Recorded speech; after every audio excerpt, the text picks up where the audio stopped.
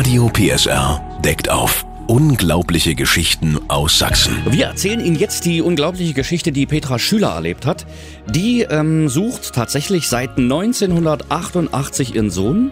Richtig. Der war damals noch ein Baby. Genau. Was hat die Frau Schüler dir erzählt, Henriette? Ja, das Baby war ein halbes Jahr alt. Stellen Sie sich vor, die ist mit ihrem Mann, die Frau Schüler, ins Kino gegangen.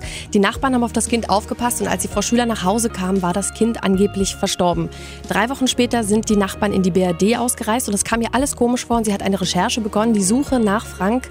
Und was sie da entdeckt hat auf dem Weg, das war wirklich unglaublich. Du hast dich mit der Frau getroffen. Ja. Das ist wahrscheinlich auch nicht einfach, weil selbst wenn jetzt ein paar Tage vergangen sind, wenn man sein Kind sucht, das hört nie auf in einem zu bohren, oder? Nee, das Schlimme ist eigentlich, dass viele Akten vernichtet sind, dass die Ämter zu Recht auch mauern, weil wenn es um Zwangsadoption oder Adoption gehen sollte, dann haben die natürlich auch, haben die Adoptiveltern das Recht auf Anonymität. Das ist also eine ganz, ganz schwierige Geschichte. War für uns auch schwierig zu recherchieren, aber wir sind ein Stück weitergekommen. Die Petra Schüler hat dir bei ihrem ersten Termin ihren Herzenswunsch verraten. Mein allergrößter Wunsch ist die Gewissheit, lebt mein Kind oder ist er vielleicht doch verstorben? Aber mein allergrößter Wunsch ist, dass das alles aufgedeckt wird. Radio PSR deckt auf. Unglaubliche Geschichten aus Sachsen. Alle Infos auf radiopsr.de.